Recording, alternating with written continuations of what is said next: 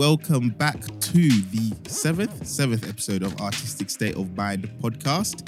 I am Chama K, and this week, Jules is away on some special projects. So I have enlisted the services of a good friend of mine, a seasoned podcaster, even more seasoned tweeter, Miss Satya Diaz. Satya, say hi to the people there. Hello, thanks for using my government name. Yeah, of course. I'm really happy about that. Straight up there. I'm pretty sure everyone knows your name though, to be honest. I doubt it. Okay, well, they do now.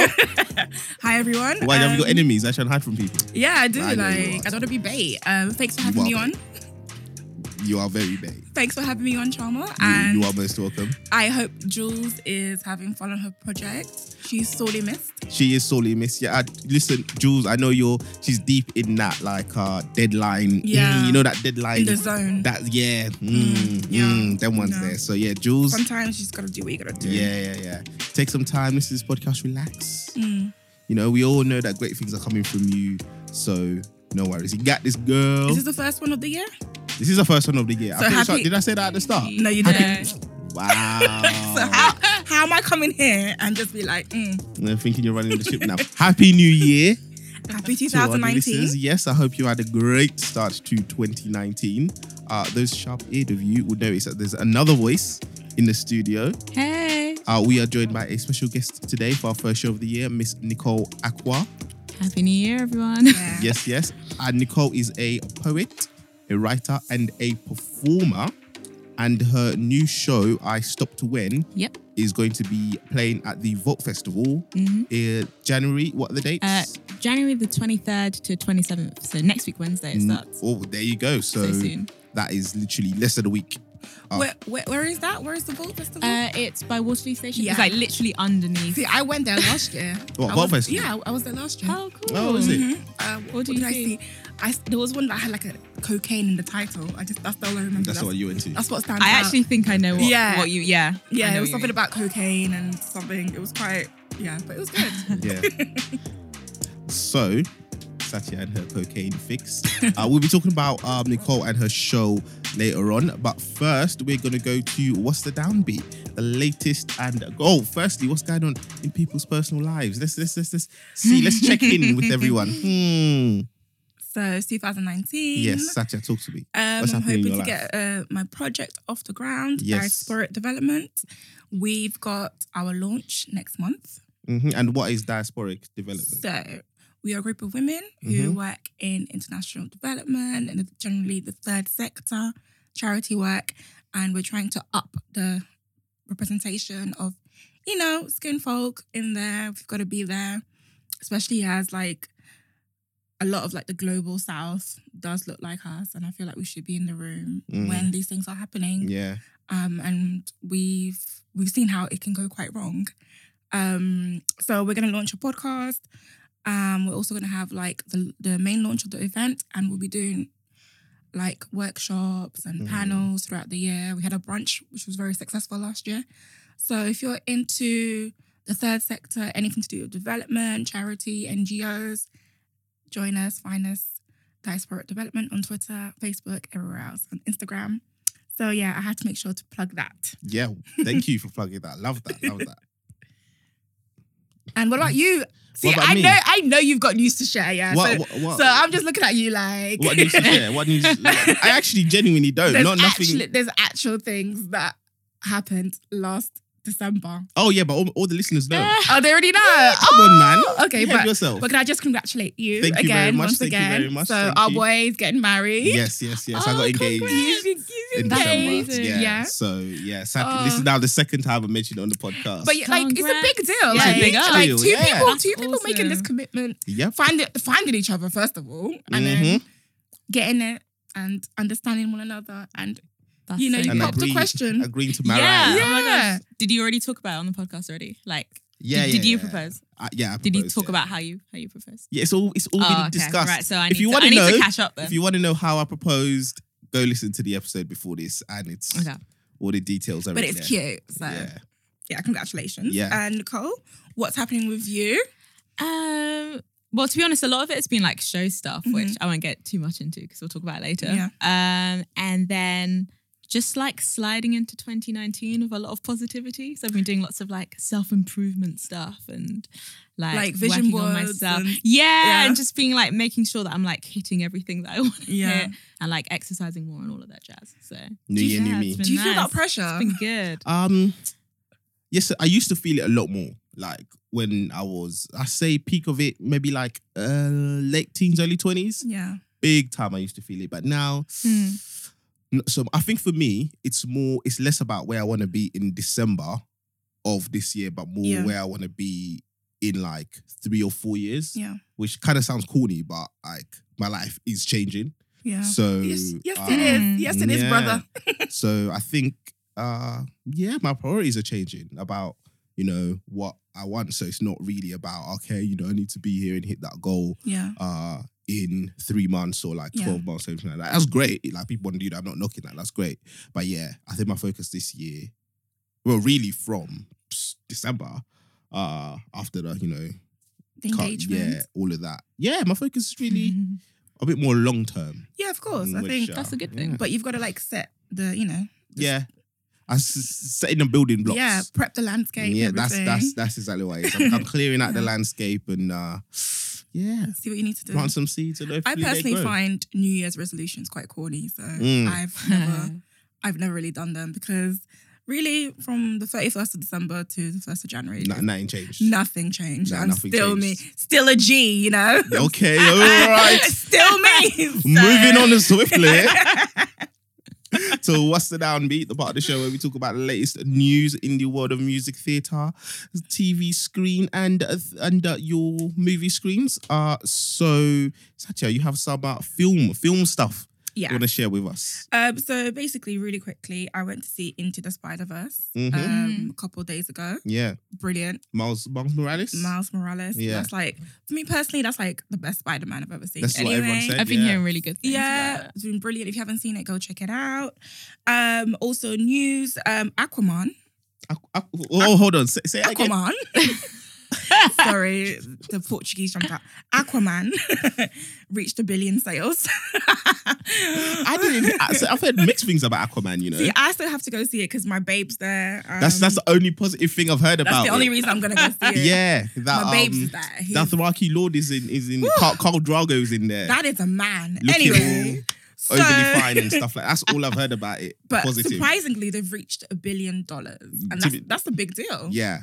But he's also got For a DC big pecs. For a DC character. Bruh. Yeah, the pecs helped. I think they helped a lot. The pets are bringing everyone Yeah. to the film. For something that's up and coming, Disney Pixar are releasing a short film called Float, Mm-hmm. featuring the first CGI Filipino family or characters. Mm-hmm. And I just thought that was a feel-good news on the representation front. More and more people are getting to see themselves Yeah, on the big screen. Is that what's gonna be, the new frontier? Because last year we had Crazy Rich Asians. Yeah. So is Moana, that yeah? before Yeah. that. Moana, we had that's like Polynesia. So I guess Mhm. it is all about Like everybody, all corners Black of the Panther, world. everyone, Black everyone, Panther, everyone yeah. deserves to see themselves on the big Yeah, screen. very much so. Yeah, I'm very happy about that. And I think I've got 2 more and that's it. yeah. Go on, bang that. In other news, The Upside. Sorry, I don't want to be shady, but The Upside featuring Kevin Hart and Bryan Cranston. Yeah, That I saw a still from it today. that came out and actually exceeded box office expectations. So I mean, that's on like opening weekend though, isn't it? yeah, but Which let's see how it it goes. never tells you about the quality of a film. It's got a big critically acclaimed name, and Yeah. now whatever you think about Kevin Hart, a big box office draw. So that could be, hey, it's got 2 names that people recognize. I'm not really gonna say much about it, but Also, okay. like after controversies, like everything just goes up really for a bit. So he's been on his people hear he's names been on his more. non-apology tour, hasn't he? Mr. Hart. Yeah. Well, yes, he has. Okay, forget. Well, I guess his stance is he's already apologized. So Forget take Kevin Hart. take that as you will. Forget Kevin Hart for a second. It's just the fact that this is a remake of a French film that's why I'm like giving it a little bit of a side eye. Like, Yeah, but that's What common. you Like, do? lots of Hollywood films are remakes of foreign films, I'm not and some really good ones. I'm not French, but I feel personally insulted. But we'll just leave it at that. See, but you know what? I can't throw shade at that because I know some of my favorite films. One of my favorite films is The Departed, and I know that's a remake of like some film from Hong Kong or something. So I can't be like, no, don't remake this. And I'm like, I guess, The but why- Departed comes. I'm like, this bangs, man. But why can't you appreciate it in its original format? That's, you know what? That's the debate for We another got a lot day. to talk about on this Yeah. show, innit? So come And one day, finally- innit? We'll talk about that. Finally, I'm gonna shut up now. Little Nice. with Issa Rae and Regina Hall, and it's Marsai Martin's debut film. And she's the youngest Hollywood executive producer at 14. So this is her idea. So amazing. That's crazy. That is So amazing. that is dope.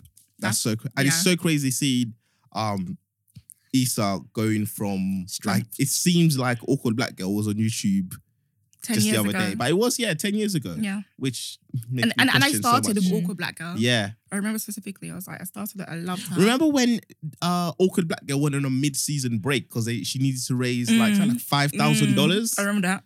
And now I'm pretty sure she can cough and like She earned- $5,000. She Yeah, earned oh that my in like God. 30 seconds. Yeah. So, yeah. So I feel it's like I read crazy. something like, I don't know if it was probably not an agent or something, but I think maybe the idea for the film was like rejected or something. Yeah. And some people were very much like, oh, there's no way this is going to be a thing. Like But so Marsai, she was like, I'm going to do this myself. what, which Awkward is Black Girl or crazy. Marsai Martin? No, for Little. Oh, yes, yeah. Yeah. So for Marsai Martin, apparently one of her agents was just like, oh, just take a break. You're on Blackish. You're doing great. Just relax, sit on your laurels. And she said, no, I think she fired him because he didn't believe in the dream. Sometimes you got to let people go. Yeah. Mhm. And she goes, no, I'm going to do it. That's And she's the wild. youngest EP in That is Hollywood. wild. Yeah. Brilliant. Oh, there you Yeah. go. Black Girl Magic. And she watched Big. So this is like basically the premise of the film is the reverse Of of Big. Big. Yeah. Hence the name Little. Little. Yeah. He's a genius. And that's it from me, guys. Well, for now. Some music news. Well, so the Brits nominations have been announced. So there's a few Black British acts on there who've got some nominations. Georgia Smith has got a nomination for Best UK Album. She's actually got about 3 nominations: Best UK Album, Best British Female Artist, and British Breakthrough Act. As a couple more artists, and then Mabel's been nominated for Best British Breakthrough Act, and Satya's favorite singer of all time in the history of the world, absolutely loves her, LMA. Can we tackle this on the podcast, Satya? What's your beef with LMA? I don't want people to see. So you No, but you can't say you don't want people to say nothing about it. I don't You're want people- I tweeting don't about want it people- every other day. Just yesterday, I what is it? I really can't stand or I can't listen to LMA. What is your beef with her? I just can't listen to her. Like, it's like literally, this is the stuff that's going to make me go to sleep. I find it so boring. I've heard people say that she's overhyped, that she's just making standard R&B and people are gassing it. But you come on, son. This is like, next level. that's like B-Tech R&B. Do you know what I mean? Ah, I Satya said really LMA can't. was B-Tech And this is- R&B. and this is- No. This is why she's like popping. No shade. Yes, girl, you were. It's great. But no shade to her. But this is why she's popping in America, because they eat that stuff. They eat that whole lovey-dovey crap. I was like, I can't listen. I can't do it. Like, I was like, it comes on, I'm just like, why? But anyway, Because people. big ups to you, LMA. She's a bit throwbacky. I think that's why it is, especially for like Black Americans. So yeah, But are we rocking with her like that? the Brits are. Yeah, the Brits, are they? Well, the Brits, but are the Black Brits? I think a lot are. Do you know what I mean? I've never heard no white people playing now. And it's Up. just- I'm sure they do, but I haven't heard it. It's just a bit of a shame that she had to go to America to blow. And stuff Yeah, like well, that. her That's sound, always the thing, though. her sound though is very reminiscent of American. And do you know R&B, what? Yeah, so it do you does know make what? sense. I almost like dropped my phone once because when she started speaking on Booed Up, Yes, a lot of people. The thing is, I knew who she was I was from like, sorry. time, but lots of people. My cousin was playing it, and she was like, "Oh, is she English?" I said, "But you've heard her speak on the hell? song." Yeah. So you know that she is. Anyway, Rams also got nominated for Best British Single. Mad thing. I literally have heard people, proper Essex family, singing Yeah. Barking Up. My mum lives in Dagenham, so every and I work in Dagenham, so every day I go through Barking, and yeah, there was a time when that song was out in the charts and whatever. every time we stop at Barking on the CTC, I'm like, Martin from Barking. Family singing it. Yeah, I don't know how and what about that song became such a That's also I that find grabbed the British people. We're just sliding backwards. I'm so sorry, but okay, all right. Let me keep such cynicism. But Brits, who cares? Who cares about the Brits? Nicole, care about the Brits? Not particularly, I'm not gonna lie. Santa, care about the Brits? Absolutely not. Personally, no. I don't, but I think the thing is the artists genuinely do. And do you think so? Oh yeah, man. I think just Domsy was big asked about winning Brits. I think they just go there for the party. Nah, I think that they see it, particularly like Black British artists, and looking at how Black British culture generally doesn't often get accepted as being a British culture. I think it's seen by Black British artists so as validation. Yeah, whether that's right or wrong. I guess it's one of those things though where you know how people are saying things like, oh, this is old, but not everyone's had their chance in the limelight. So it's kind of not old to some people yet. But I feel like I haven't been interested in the award ceremony since I was like maybe a teenager. Yeah, that's the thing. I think artists tend to be more interested in award ceremony. Industry people, I should say, tend to be more interested in award ceremonies than audiences. I think that's fair to say. Which is fair enough because I guess it's probably more pressure. Yeah, and I think there is more, like take movies, for example. I think people are more interested in your Rotten Tomatoes score than whether something got 18 Oscar noms and 52 Golden Globes, personally. And I think it's kind of the same with music. If Spotify are pushing you in their playlists, people probably consciously or subconsciously care more about that than whether you got, 2 Brits in the bag or not. My personal opinion. The world's changing, but industries are always slower to change. I just mean like in terms of prestige.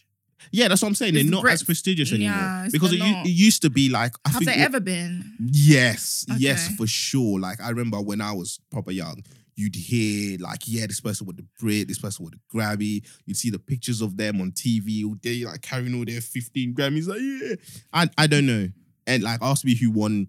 I know Stormzy won 2 Brits last year, and that's it. That's the only reason I know about the Brits still. Yeah. That's the only reason they're still like even a little bit relevant. Yeah. And I also think because I think music and who people like now is more democratic. Yeah. So it's like, the field is wide open now. So basically anybody can blow. But they're trying it, the Brits, because I'm pretty sure, I think they had a link up last year with Apple Music. So they did one of them playlist type things of like the best of the Brits. But the problem with that is they vary so wildly in genre.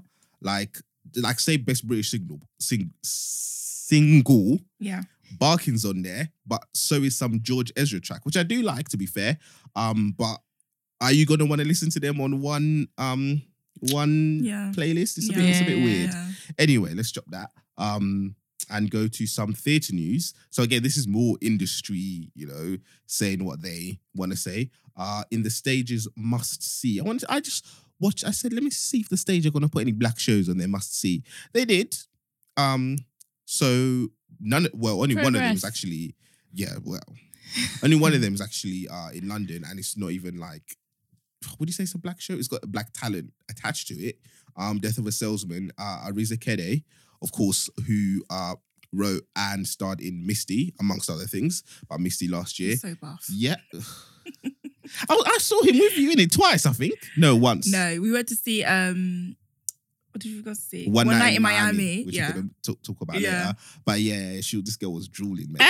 I'll tell you what, let me say, it's not a rant, yeah?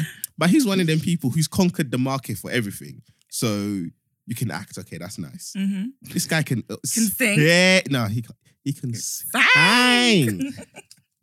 The guy's buff, bruv. Like facially buff. Takes off his shirt. That's the way. Body's banging. God just blessed him, And then he can write as well. He puts out a play. Everyone's drooling at the mouth for it. Relax, bro. Come on. Leave something for the rest of us. And then when you have that, and then like they're genuinely a good person as well, you're like, oh, come on. Yeah, like it's too much now. He seems approachable. He seems approachable. Like you can be like, hey, Arinze. What's your number? What's your sign? To be fair, if you're listening, like, would love to have you on the show. You know what I mean? Like, congratulations to you and all the rest of it. But also relax. One Night in Miami is coming back in Nottingham, actually. So it's going to be played at the Nottingham Playhouse. But yeah, it's... What else is on their list of things that was literally it.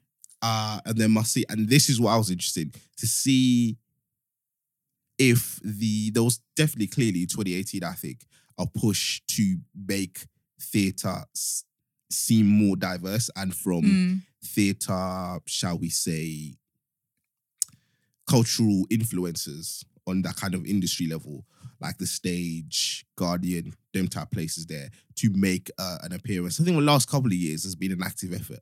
And I just wonder if that's going to continue on for another year. Because like black people are going to be like, yeah, all right, we've made it now. It's like, stop writing. Are black people in fashion now, or are they out of I'm fashion? really interested. That's the only reason I checked it out. Yeah. Really interested to see, how if that vibe keeps going or not. And television.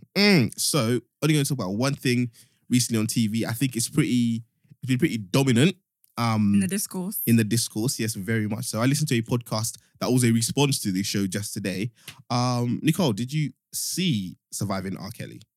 No. You did not. Okay. I haven't seen it. Satya, you did, right? I've read a lot of articles about it. I think everyone's read articles, think pieces, something tweets, or another. Everything. Yeah.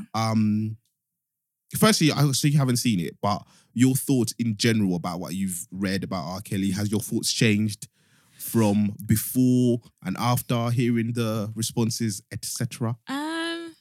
I found it interesting to hear like lots of people's different views, and I was talking to a friend about this recently, and we're kind of saying that it was interesting to get to know more about like his childhood and like in a way, not in an excusing anything way, but in a just it makes sense. Like you understand more of, like where everything has come from, and it's one of those things where like you're gonna be messed up. You know? Yeah, I do believe that when looking at a person, you should try to look at the whole person. Yeah, and I think that's fair. And obviously, like you said, it's not an excuse, but it sets the groundwork. It's nuanced, and I think if you're gonna make a documentary about anything, you need to be thorough. So I'm not mad at the childhood. I know some people were like, "Well, why is that there?" But he wasn't just a person. Boom, he didn't come out of out of a vacuum, out of nowhere. You know, so he came from somewhere. Yeah, and I think for me, the right criticism of that is not to say don't include that, because essentially it could potentially make people sympathetic to him, but actually, for me, the right criticism of that is he's clearly a man who had the resources and has had the resources for a very long time to address this professionally. He's 52 now, I think, maybe even older than that, and he got famous. The first big story that everybody heard about was Aaliyah when he was 27. So basically, for more than half of his life, he's had the resources to do something about this, to say, you know what, something real fucked up happened to me when I was a kid. It's clear that this fucked up thing is affecting me in my life. Maybe I should go sort this out. That is one, my personal opinion, and two, a relevant criticism to people who go, oh, why do they put that in? They put that in because, you're right, it is context to it. But that's the reason why it's not an excuse, because some people, particularly in America where healthcare costs, you can't be like, oh, something fucked up happened to me, let me go, Yeah, because that's what I was going to say right now. I think that's like with the luxury of, having access to these things as well. I'm not saying, he had access to it. But I think for, the layman, the everyday person, that might not be so straightforward. Oh, yeah. And that's exactly what I'm saying. Yeah, there's a massive stigma around, mental health, talking about your emotions and stuff like that. So, I hope people actually learn from this and like try and address trauma. Yeah, no, there's a stigma for real. But there's also life and personal responsibility. I mean, there's a stigma there, but then he was, I guess we have to say allegedly, doing stuff that is also highly stigmatized as well. Yeah. So, it's... He didn't break the curse. He just going to say, you're not like responsible for what happens to you, but then you have the responsibility to do something about it. Yeah. So that's my personal opinion. I thought the documentary was good, bar a few questionable characters that shouldn't have been on the documentary. Say the name. Charlemagne. Yeah. And who was it? Was Joe Budden on it as well? Well, he wasn't really on Briefly. it. They just played a clip. Yeah. And I was just like, where Charlemagne was on it. Yeah, that was jarring to me. Every time I would see Charlemagne, I was like, why? Like, I would just like lose my stuff. I was like, why? You know? Yeah. You know what bit jarred me personally? A little bit. Chance the Rapper being like, it was a mistake to make a song with Fuck.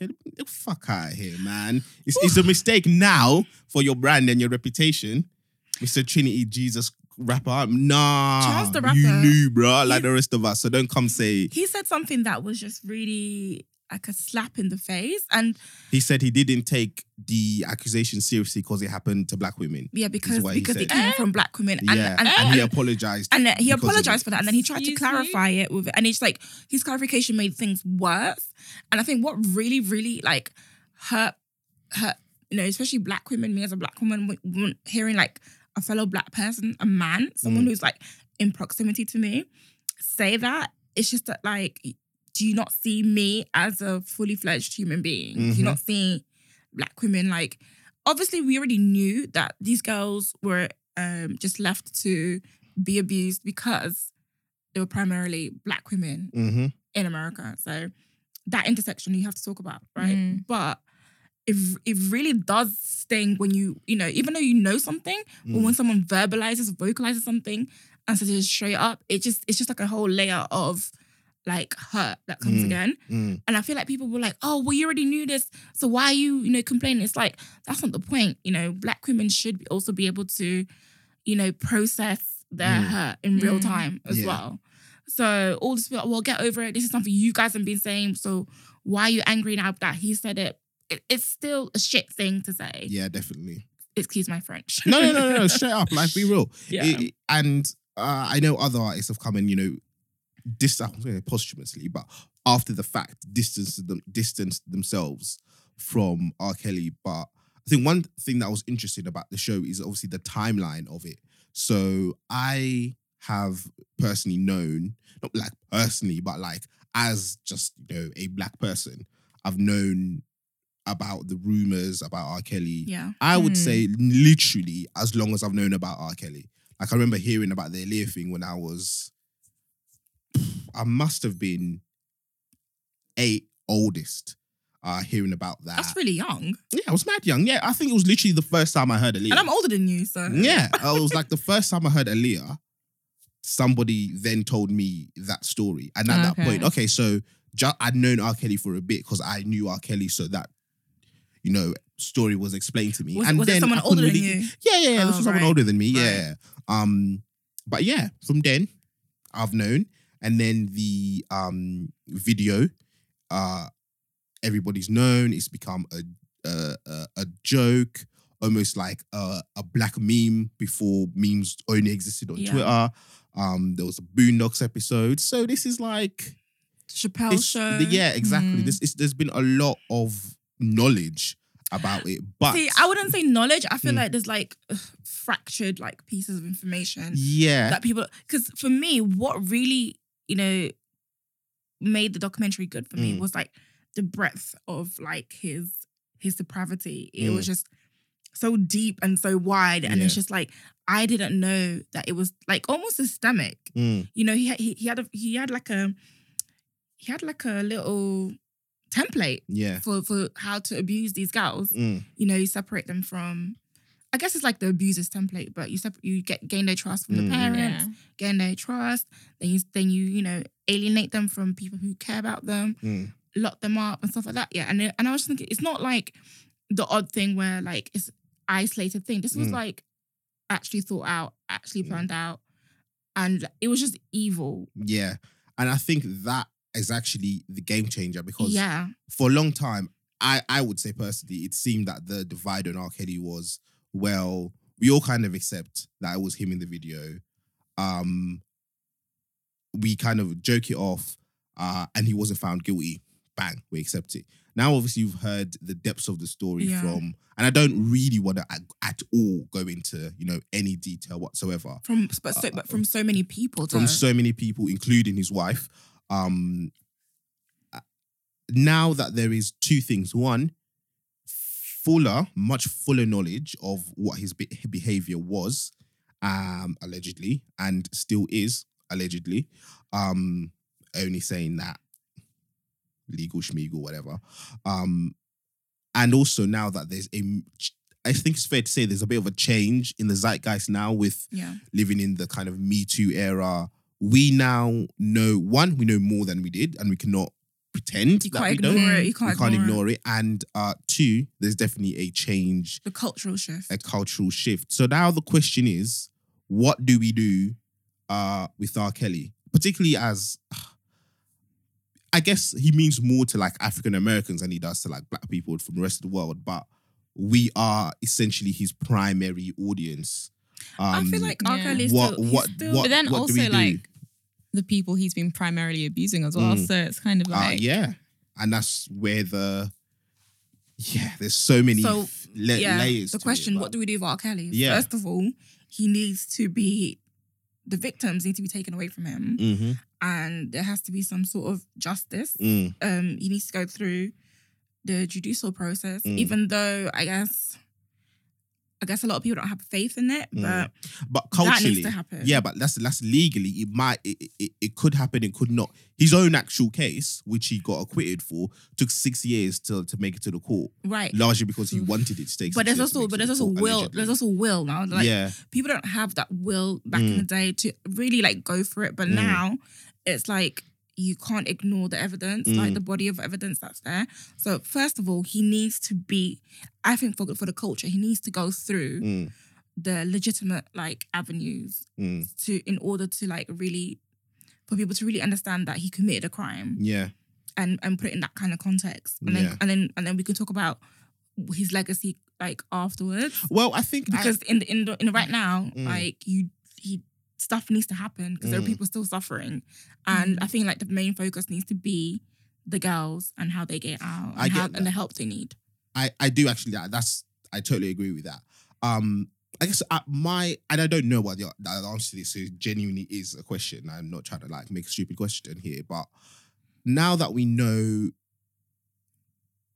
now that we've heard these stories, right? So you go to a family function, to the club, you've heard this, everything, and Bump and Grind comes on, or Ignition comes on, or Step in the Name of Love comes on, and there is a overwhelmingly positive reaction to that, because there has, in all my life, with all of the not as detailed, but with all of the knowledge of, you know, what he did and people not even accepting it as alleged, people accepting it as fact, there's still been overwhelmingly positive reaction because there's positive associations with his music. But now, we now know what we know. What do we do? Do we just go, well, music bangs, guy's an asshole, guy's the walking devil, but Step in the Name of Love is still... What do we do with that legacy? Like, are we being harmful to his victims by still enjoying that music now in the full knowledge of what they went through? Or are we just enjoying, for many people, what are memories? Like, I am 27, I'm old enough to say that a lot of his music is memories of times in my life for me. So what do we do with that now? Yeah. I know there's the Mute R. Kelly movement, which tackles his music and his concerts and stuff like that. But is that the answer? Mute R. Kelly, do we erase him in that sense from history? Is the fact that what do we do? I feel like, I don't know, I was reading something that was trying to compile all his songs and specifically being like, this one was about this incident and this was about this incident. So these are the songs that are officially like blocked and we're not going to listen to them anymore. I feel like I get what that's trying to do, but I just feel like it's not a helpful way to move forward because that's based on, I guess, like what you know, like for certain, but you don't know how many like other songs and albums were to do with this. So essentially, I don't know. I think it, like, to your question, it probably is harmful, I think, to the victims to be like, yeah, this is a tune, we're going to dance. But then also I think people are always just going to react individually. And it's like, how much? About the practical elements of it. Like, I feel like it's a personal decision. You can decide whether you want to listen to R. Kelly or whatever. I've already seen, like, before this Surviving R. Kelly thing came out, the documentary came out, I'd already seen like pockets of like resistance to his music. Yeah. So I was at a concert or something, and the DJ, you know, just before, you know, as the warm up before the main act came on, like R. Kelly came on, like he put it on, and people were like, turn that shit off, you know. So I've already seen pockets of like, I don't listen to R. Kelly, but it's not a thing that I was like, I'm never gonna hear his music, or when I hear his songs, I'm going to faint or melt or whatever, you know.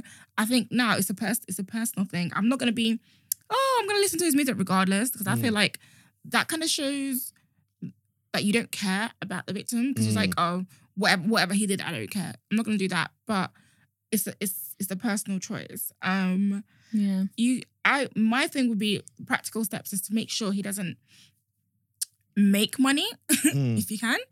Try not to stream his music. You know, I've actually got like, you know, his songs and, you know, on iTunes. If I were ever to play his music again, I wouldn't go and stream it, because that means more revenue for him. Don't go to his concerts, because that means more revenue for him. Don't buy his albums or whatever, that means more revenue for him. Like, so there are practical ways, because the reason he could abuse so many to this extent is because of his wealth as well. Like that was his main, like he could pay so many people off to do so many things, and people would just hush up and let him carry on with it. So you take away his wealth, he's already like impoverished, you know, so I've heard, like he's losing his houses and whatever, has to pay child support. So there are ways that we can actually impact him, but like it has to be a collective effort. But as for the music, whether people listen to R. Kelly or not, try not to enrich him. That's what I would say. Yeah, that's interesting, because obviously try and not put money in his pocket is definitely, you know, something that makes sense. I don't know. I'm still like, I've been thinking about it for a while, and I still don't really know in terms of what the right thing to do in terms of like his legacy exists. Because I know he's like a jokey debate, the king of R&B, but for me, in terms of musical ability, like his ability to switch from raw sexual tracks to spiritual tracks to family tracks is like, in that sense, musically alone, is someone who you have to put in the conversation, if not top of the tree. Genius level. Genius level. Yeah. King of R&B. That is fully justified. But, you know, is that then something that we continue on for? He's realistically speaking, not the first artist to have, I think like Chuck Berry died 2 years ago or something. And that's when I learned that he had pretty much the same shit going on. But as far as for me, all I knew of Chuck Berry is like he was the grandfather of rock and roll or something like that. Is it, if in 50 years people are going, oh yeah, you know, R. Kelly has died and he's the king of R&B and that's all people know about him, is that down to us making a decision to, you know, keep him as a king of R&B? Is it now our chance to say, no, you know what? Doesn't matter how talented you are, doesn't matter what you put out there, we will shut it down? Or do you divorce the man from the music? Can you divorce the man from the music? In especially in the context that we know. That's what is really interesting for me. Going forward, what do we do with the legacy that, at the end of the day, people's legacy is built by people. The majority do build, as much as an individual decision, the majority build that legacy. And who remembers you? Yeah, it's who remembers you is the reason why your notoriety or your fame or whatever happens to be lives on. You know, his image is no longer in his hands, as it was for all of those years when he would, if the documentary is to be fully believed, would put out the right type of music to quench the wrong type of rumors for him. Like he controlled or manipulated his image in that way. He no longer has control of his image. It's very clear now he doesn't have control of that. Of and that's his partly like perception. Social media. Exactly. We live in a new age. So how R. Kelly's remembered from now, I think, is down to us. And I think it's that decision that has to be made collectively to say, well, you know, we choose to, you know, step off the floor if Bump and Grind comes on and boo the DJ. So DJs know, you know what? Guess we can't play this guy no more. I feel like it's our responsibility, because I feel like people who are older than us kind of failed these girls, kind of failed black women, So they didn't do anything about it. Like some people wrote about it back in the day and stuff like that, but it didn't take. So now that it's taken, I think, spread the word, more people will know. I feel like now it's down to us. I feel like we can say that, But then I also feel he's talented, he's talented, but the music. But my thing is like, if you listen to his music and you think about who the subject matter might have been, exactly like, what I mean. The context of the music that would be off-putting to me. Do you know what I mean? So it's just like, wait, so were you talking about a 14-year-old girl then? Like that just changes. Like if you go through the lyrics, you want to vomit. Some of the things like he was even saying Little Leah's got it in there's one song he goes he mentioned Little Leah. I can hear the song in my head.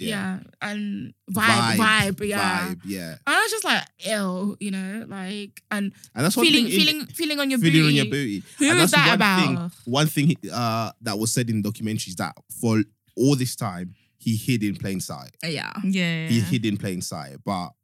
So I think like for some people it might be more comfortable just to ignore that fact or whatever. But if you want to ignore that, that's fine. But is it fine? That's the question. Is it fine? I feel like people in their cognitive dissonance, that's on them. Yeah, you can't control people. You can't control people, but you can tell people that this is and what isn't going to because we do it all the time. Oh, did you know? You just pop up like, did you know that this was about underage girl? Not that way, but obviously like there are ways in which we let people know what is and isn't, acceptable. Yeah. Like that's not a ridiculous statement to say that, one thing societies do is we socially police. We can set the tone. Yeah, definitely. We set the tone. Yeah. So, Nicole, you're going to say something before we wrap up this lovely talk. Yeah, I was going to say like, in relation to like how he's remembered or like what we do now at the moment, like whether it comes on and off, I was going to say that I think like social media is really great, but unfortunately I think the thing of social media is that you can feel like you're doing so much when perhaps in like real life, in quote unquote, not so much is being like achieved. So you kind of think that you're, obviously everyone's like really angry about it, but sometimes you feel like you're part of like a bigger like global anger. And then when it comes to like these moments of it being played in clubs and stuff, like nothing happens. People are like, wait, and you're like, wait, hang on. I thought we were collectively pissed off about this. Are we not cancelling anymore? Yeah, because I've had situations where like, do you remember Blurred Lines by Robin Thicke? Robin Thicke, yeah. I remember being like, yeah, we're cancelling this song. No one likes this. And then like every time I went out, it was played, and I was like, what is going on? Anywhere. And it was never like. It just didn't seem to reach any of the DJs or anything. So and I had like the bubble. Yeah, and I had like moments where I would like step off the dance floor and be like, I'm refusing to dance and be like the only person. And like after like a year or so, I was like, I don't know what this is achieving me. Like not that I'm saying people should be like divorcing the art from the artist, but I didn't know what me not being involved was achieving. It didn't feel like very much. So I guess it demonstrates people's short memory in terms of these kind of things. And like you said, social media, not everybody's got to be plugged in, and not everybody is plugged into social media like that. So yeah, maybe it might be an echo chamber that we feel like we're doing something, but I guess numbers matter in this moment. And also, is it a short memory or is it a willingness to forget? Because those are two slightly similar but quite different things. Yeah, there are things that make people uncomfortable, so they'd rather not. Yeah, exactly. Not which is not a short memory. That's a willingness to forget. Yeah. Yes. Anyway, Nicole, we didn't bring you here to just talk about Robert.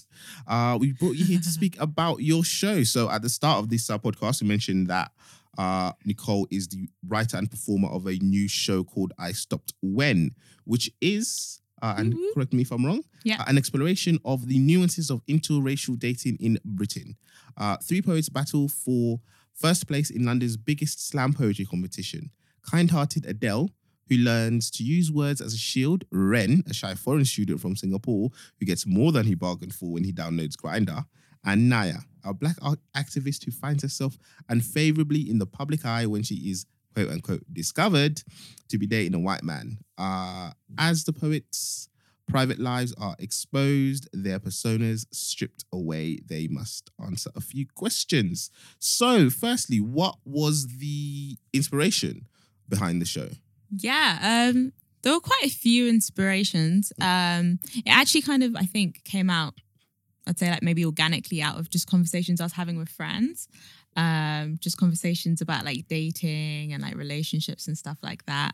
And then like a lot of my friends who perhaps like I didn't know this beforehand were like telling me about how they kind of like only date within their race because of like negative experiences and stuff like that, which I just didn't know about them in general. So I thought, oh, this is really interesting. So we had like really interesting conversations about it. So were these black friends who? Yeah, primarily black friends. Yeah.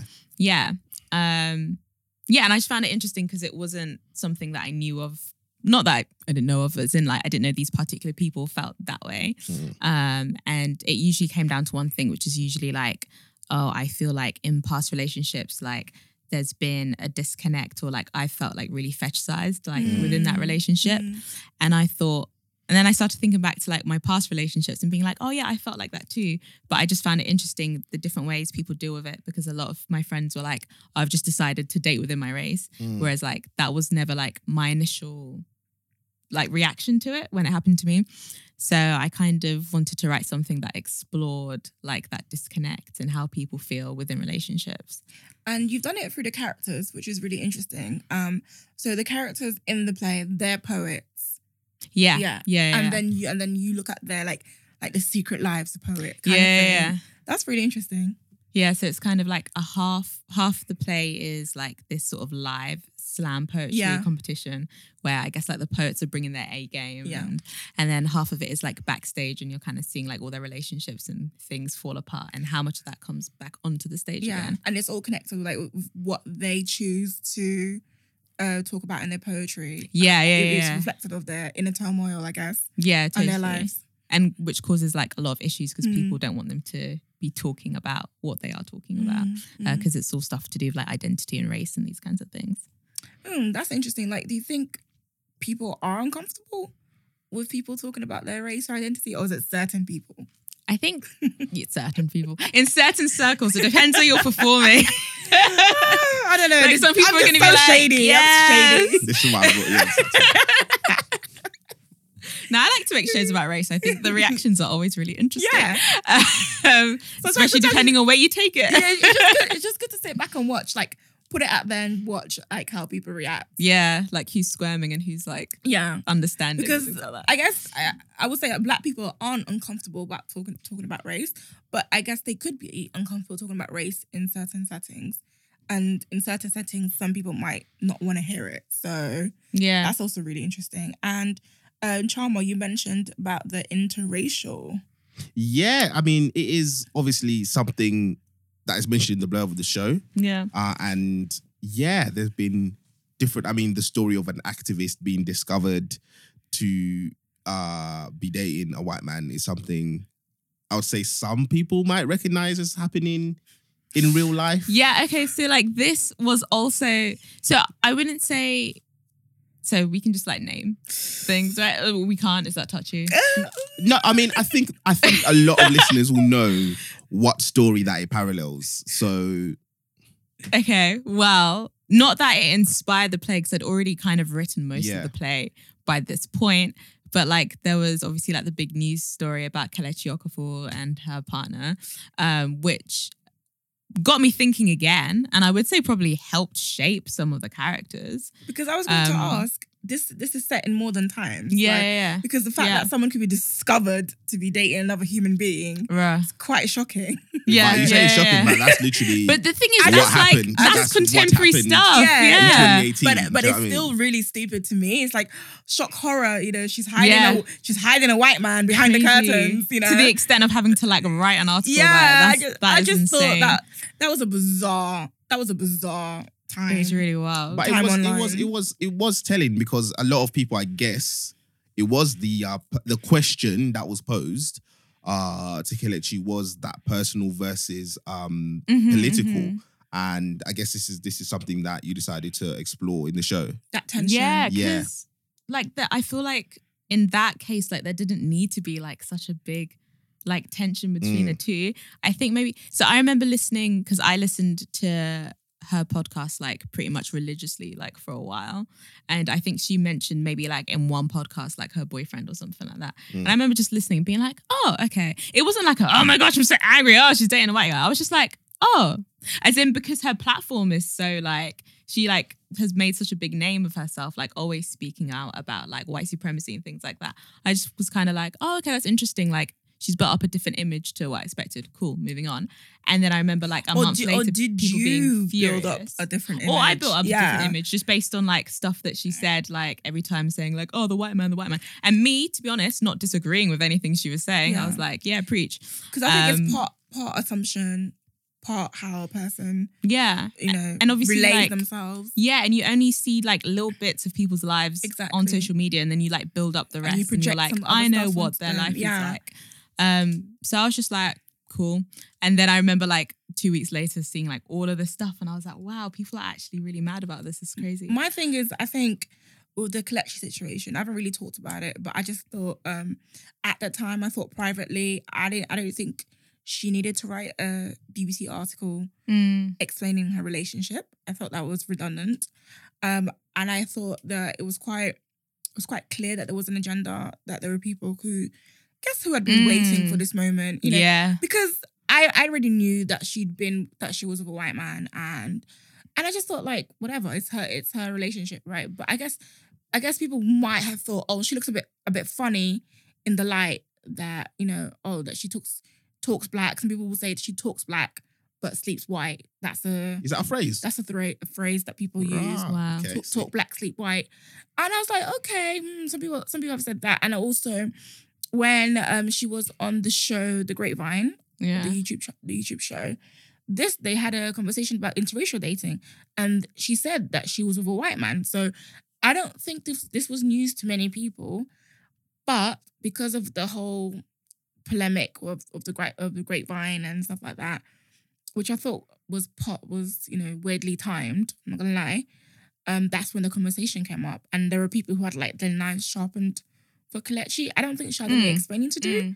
That's her personal life, you know, but I don't think she did. I think she was probably just pissed off, understandably, and was like, I'm going to... Well, I guess she did explain it, but also I felt like that this is my life. I'm going to comment on it as well. More legitimate, the fact that she answered. You know, she gave air to that question or whatever the people were questioning. You know, she should have just ignored it if it were me. You know, because why should you explain what you do privately? So Nicole, for you as a writer, primarily anyway, is that a question that you particularly ask yourself? The connection between the personal and the political, because your last play at the Vault last year was called for a black girl. For a black girl. So obviously race is a primary theme in you, and because this is something that you write about, do you feel that maybe people will like many black people, maybe even primarily black women, really having this, you know, if you talk about race, if you wear your hair naturally, if you talk about these politicized issues, you have an image put upon you, you're put into a certain box. Do you feel a need to represent that box or even step out of that box when you write?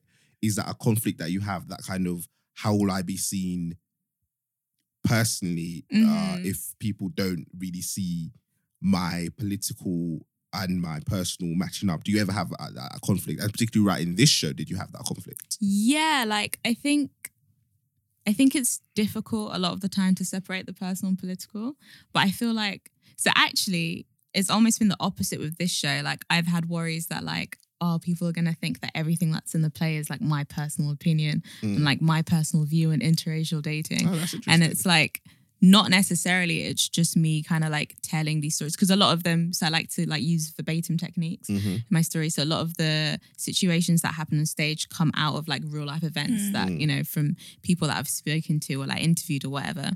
And so it's like never me trying to like portray a particular idea. It's just me saying like, this stuff happens. Yeah. And you want to explore it. Yeah. And this is like an example of something that's happened. We should be talking about it. Yeah. So is the personal political? Do you know what? that is a personal political. If that's a question to me, I would say, as much as I always want to say no, but I think it really ultimately is. Like, it is something that people are going to see as an identifying factor for you. People often base people's moral kind of compass around. I think, okay, let me put it like this. There are two things that people like to find out about you to place their moral compass around you.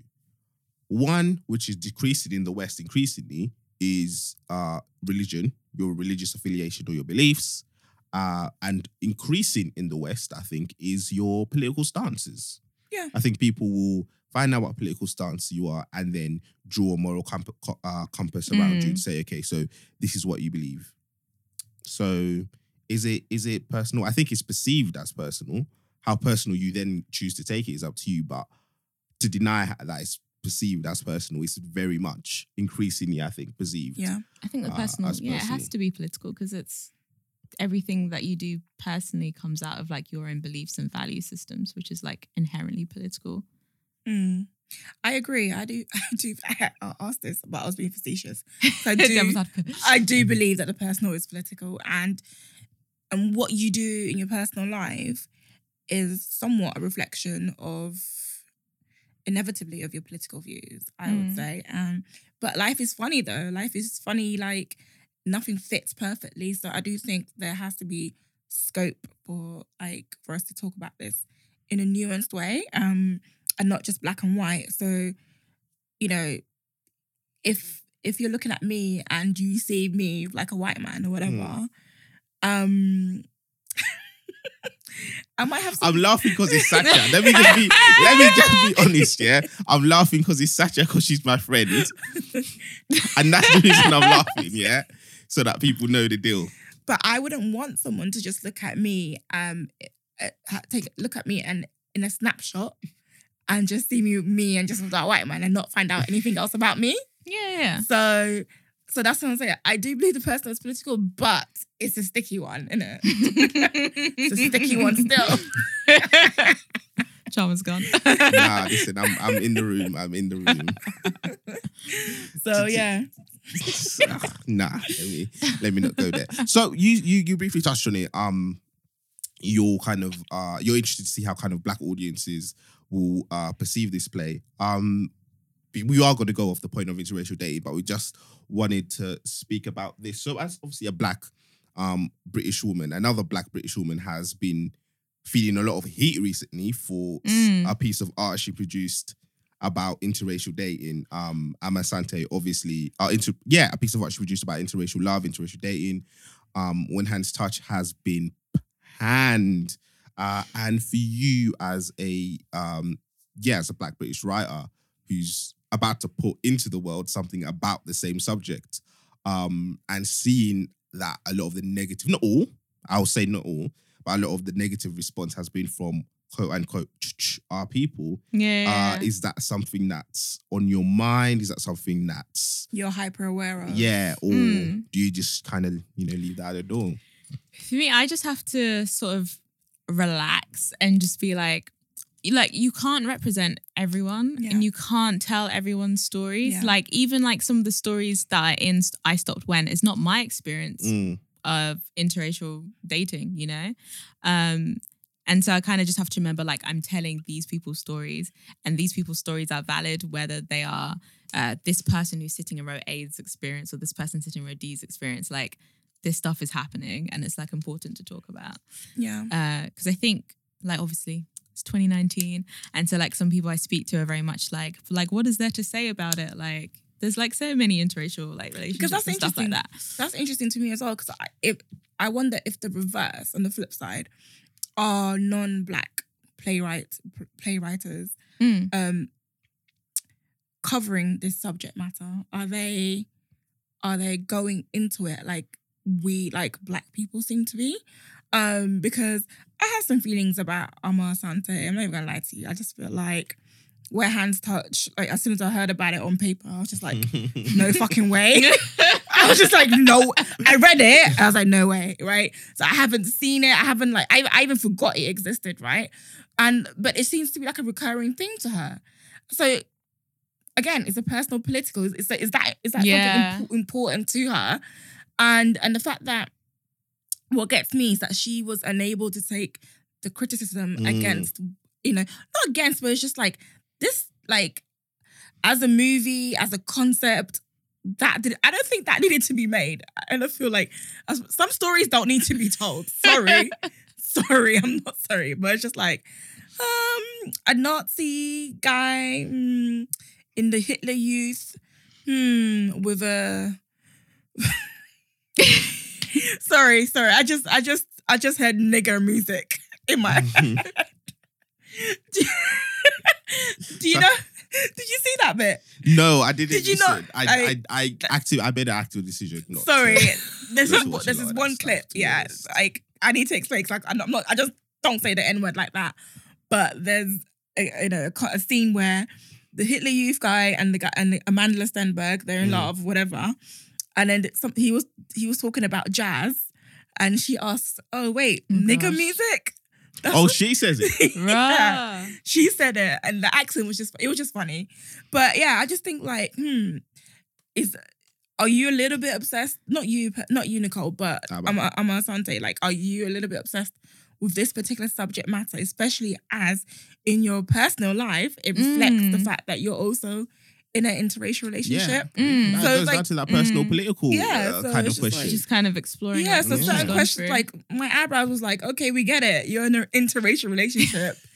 And then that goes to a further question is, as an artist and as artists, is then how much of your art is personal, and then how much of that is taking political. There's so many kind of like layers to it. Yeah. There's, making art to explore a subject that is in your life, but then will it then be seen as, I guess that's the thing. Like, I don't think anyone ever wants to go into life feeling like they justify the way they live. That's not, like, I wouldn't want to make anything to justify the fact that, I'm a black dude or any part of my identity. But isn't art like quite personal, isn't it? It's inherently personal. And that is what.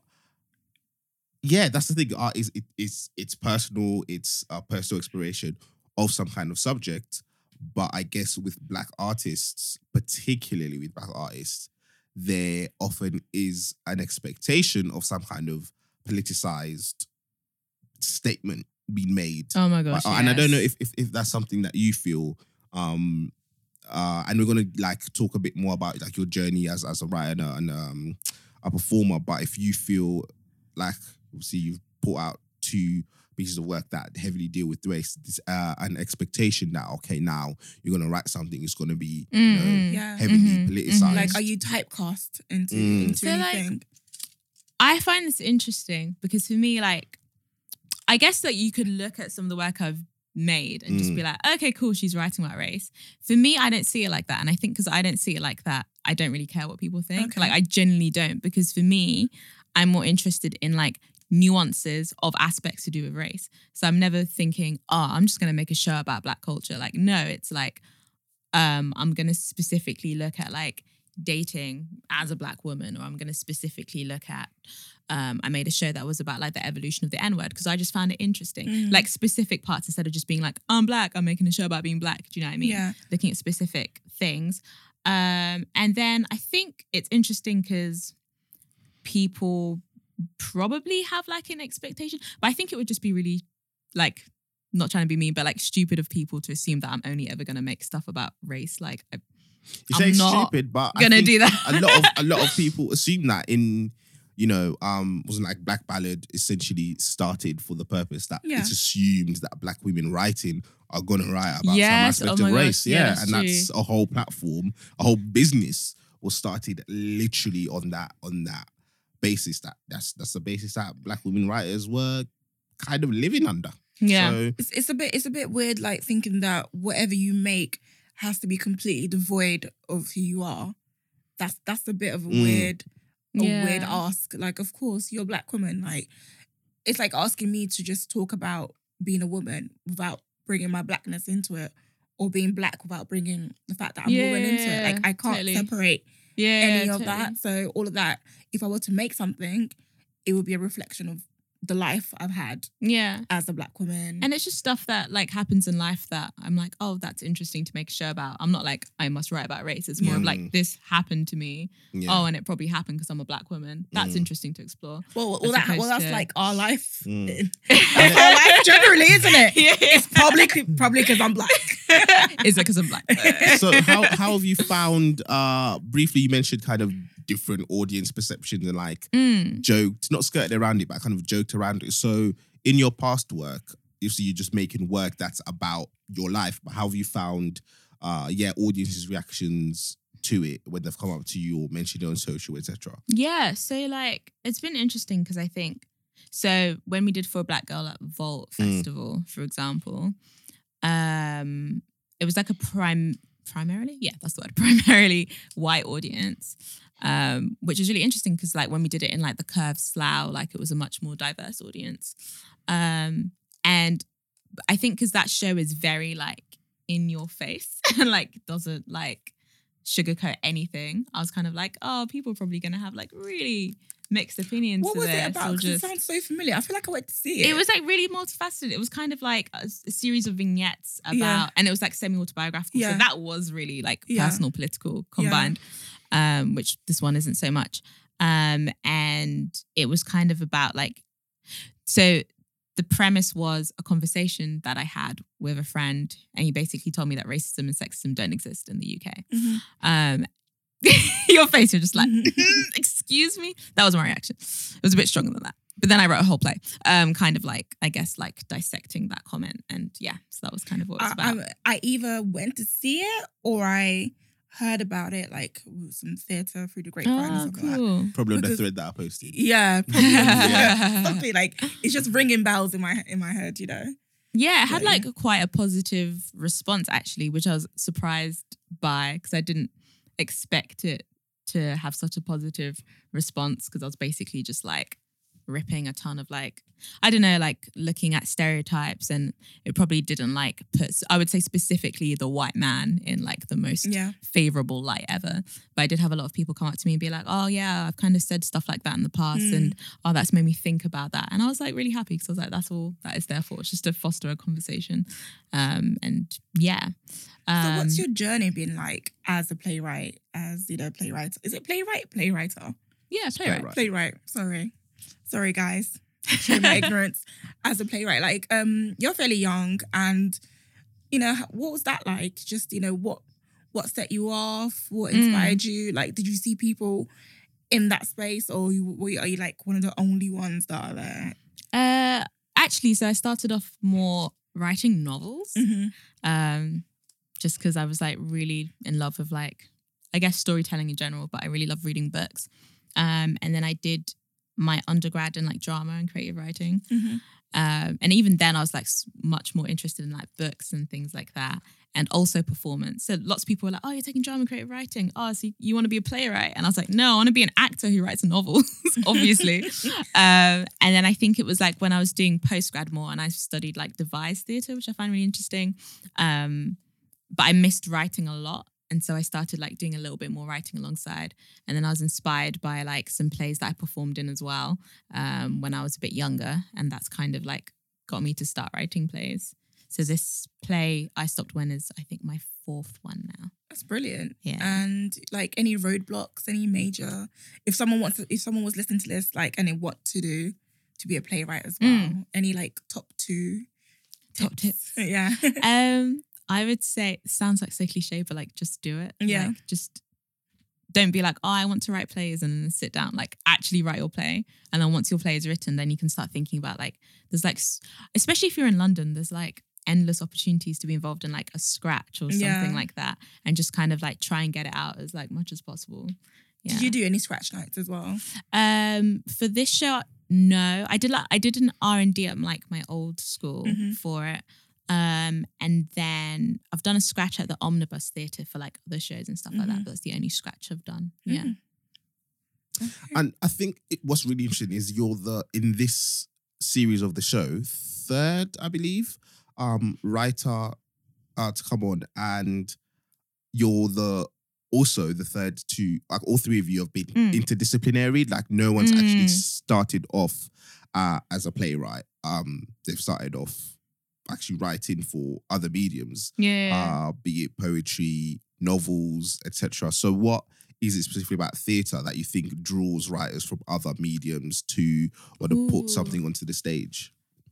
I think maybe like the liveness of theatre. People like, you've got like an audience right in front of you. You can like, the atmosphere is just like very electric. And I think because I perform as well, I already had like an interest in like performance, even though actually it started more with screen and then like moved to theatre.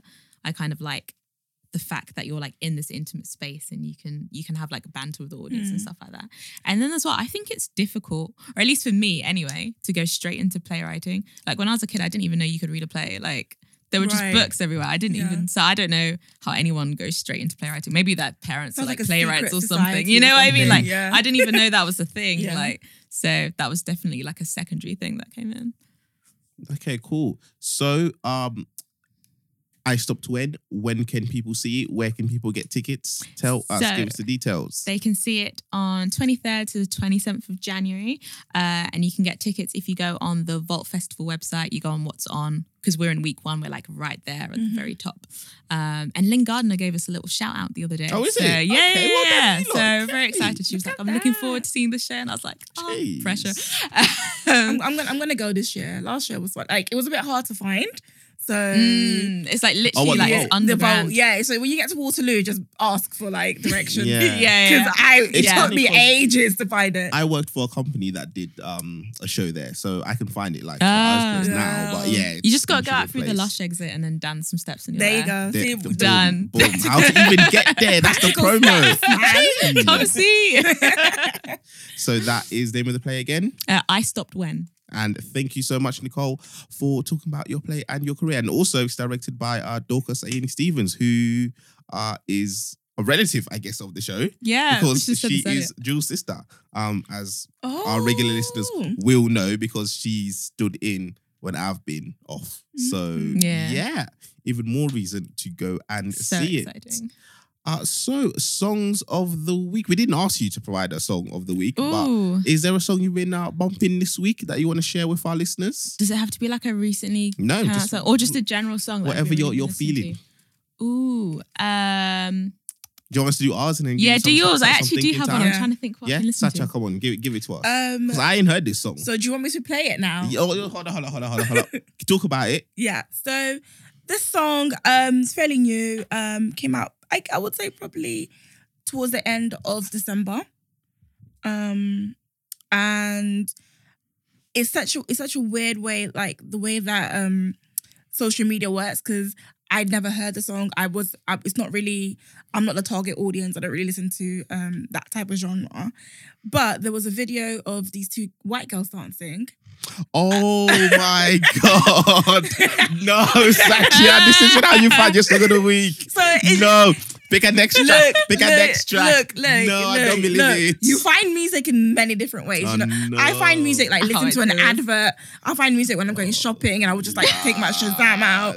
Like I find like the best music just like by when your friends randomly come and just surprise you differently. They come and do a spin on you like, so there was these 2 white girls and then like I was like, what's going on? So I clicked play and then they started doing like this dancing. I was like, okay. I mean, I think people were like overhyping them, but I feel like people are overhyping them. I feel like black people, they were living their life. Black people just gassed anyone up. They're like, come on. Listen, if you want to know how I feel about them, go back and listen to the Anthony Lennon episode that we done. Yeah, people ask, how could Anthony Lennon have? That's how those situations start. That's all I'm gonna say about that. Sorry, yes. Okay, but can I live? Anyway, so they were looking like they were having fun, enjoying themselves, doing the reverse trap mash or the trap mash, whatever it's called, and So I was just like, okay, I would play the video a few times a day, and then it would just be like stuck in my head. So finally, 3 days ago, I actually downloaded it. So it's called Options by NSG and Tion Wayne. So let me just play it for you now. Make money online. Make money on time. Make money online. All my niggas coming making money online. Make money on on time. Shawty wanna fuck, but I give her no time. When I make a meal, 95 when an option. In the field, they kinda run out of options. She always complain like she knows. Right, so that was that.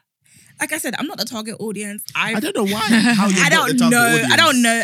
I don't even know what the genre is properly. Like, I heard that it's Afro swing. Afro swing, yeah. I think that's what people are guiding with now. Afro swing, you know, it's fairly new to me. I don't listen to I don't listen to Afro beats or let alone Afro. So just Portuguese music.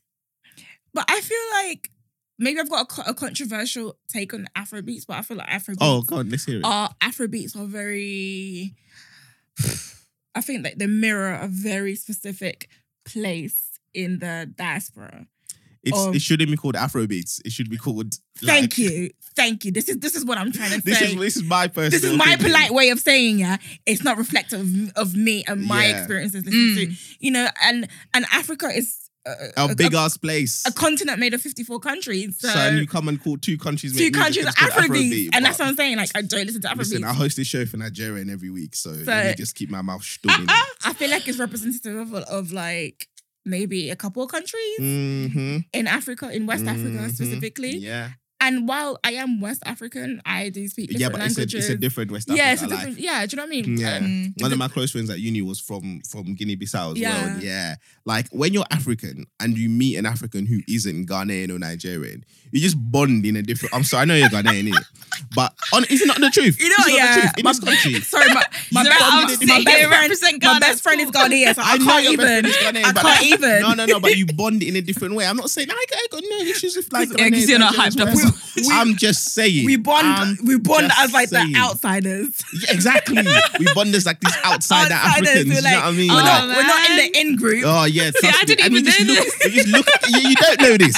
You don't know this. Because we're outsiders. We look at you from the outside and thinking, they don't know nothing about like, honestly, ask especially a British born like Ghanaian or Nigerian. I'm gonna hold heat for this now. Ask them to name like 5 other West African countries. Oh, they would struggle. And watch them struggle. They would struggle. Watch them struggle on Twitter now. They'll be like, Sierra Leone. Want to be like Ghana, Nigeria, Wakanda. Oh, it's so true. It's so true. People don't get mad. Personally attacked Educate right yourselves. now. If the shoe fits, don't get mad at the truth. I'm not gonna talk too much, but my Ghanaian people, they're calm. So Nicole, you're good. Thank you. You know, but like I said, like, I don't feel like it's representative of like it's not the name Africa, and the name is misleading. So I don't. So I say I don't listen to Afrobeats. I like the music. I'll listen to the music, but for me, from the get-go, the name was jarring. Yeah, it's inaccurate. It's not. Anyway, my song of the week. So this is an artist. You know when you just like on the discover like a similar artist thing. Yes, I was listening to. I told him like a year ago. Listening to an artist called Napalm. I've heard of him. Yeah. Heard of what? Huh? Yeah. That's it. You're trying to front. Yeah. The name was familiar.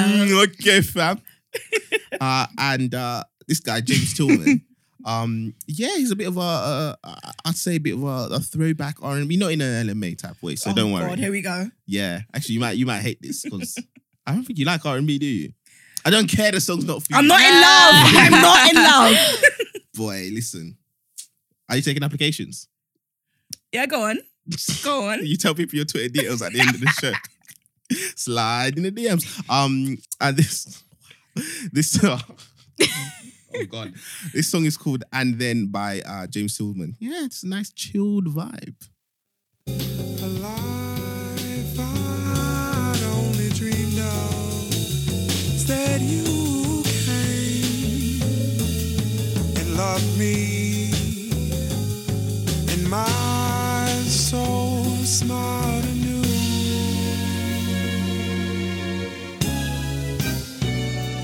Thought I'd never write a song again. No inspirations in my life. Melancholy. Yeah, that's our Chama's song of the week, And Then So by relaxing. James Tillman. Yes, Love. I mean, actually, it's decent. Must be nice, innit? Yeah, actually, it really is. I'm not gonna lie. He's amazing. Can't relate, but anyway, let's go on. Well, you drop your Twitter details at the end, didn't it? I'm sure. Nicole, what's your song of the week? Mine's like a lot less chill. It's I guess like probably like a dance. You'd probably say pop. Yeah, let's say pop. Why not? There's a Brazilian singer called Ludmilla. Oh, I know Ludmilla. Yeah, and I'm like low-key obsessed. And one of my favorite tracks for her is Cheguei, which I keep listening to. I know that song, yeah. Do you? I actually do. The only reason I know it is because MMA fight. This girl came out to this Brazilian MMA fight. So wait, you can get music from MMA, yeah? Yeah. I can't get it from two girls dancing on social media. No, you can't. In the context, if you, so here's the thing. That's where I get half my music. Though, to be fair, if you knew like, Satya, random videos. If you knew Satya, like I know Satya, Well, people that don't. you would know why that is just the funniest context in which for you to get your song of the week. But I'm gonna leave it there because it's not necessary. So Cheguei by Ludmilla, that's your song of the week, yeah?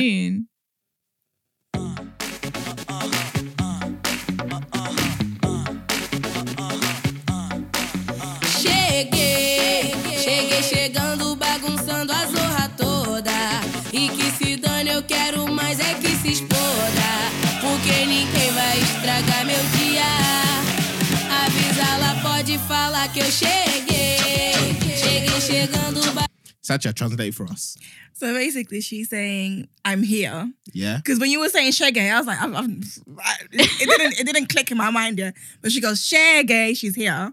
She's here in her life. She's discovered that she's here.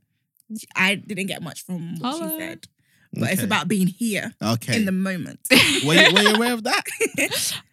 I'm teaching myself Portuguese. So I is it? Yeah, Wow, I knew okay. bits of it. Yeah. Well, yeah. So is that a correct translation? Yeah. So it's good. Which one are you learning? Are you learning Brazilian Portuguese or European Portuguese? Oh, yeah. So that's been a whole story. I started learning European Portuguese. There's like no resources whatsoever for European Portuguese. Really? Yeah, well, actually, nothing. Brazil's a bigger country. Yeah. Yes. And this is why Portugal has to pattern up here and get like their own. I think they already have this, but they, you know, every language has got like their own school, like where they have to. It's like an institute. Yeah. They basically have, it's the official. Like the Francophone. Yeah, the Institute? Francophone. So the Lusophone Institute. Basically. There's the Lusophone Institute. There's the Spanish one, and there's the French one as well.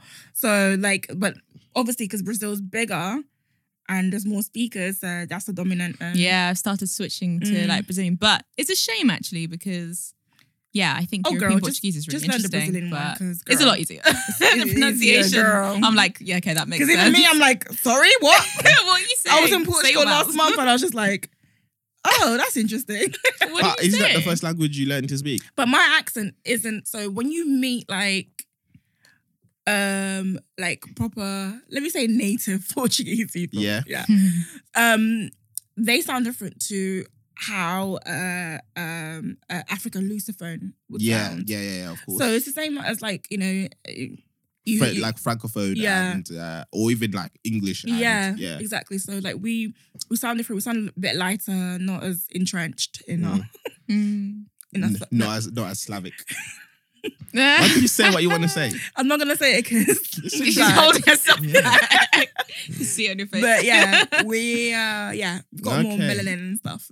We add a bit, a bit of zing. There's a real Satya. We add flavor. We add flavor to the language. Here comes the real you. But guys, that has been the podcast. Remember to share, subscribe, rate, and review. You can find us on Twitter at ArtisticSOM. Find us on Instagram at ArtisticSOMPod. And on Facebook, Artistic State of Mind.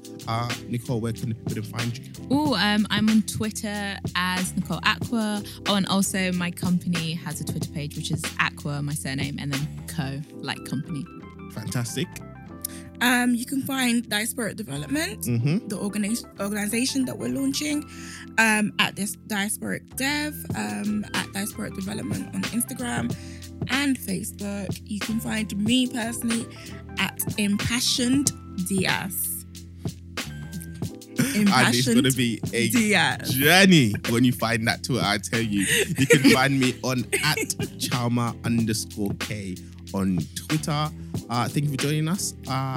Peace out. Catch you on the next one.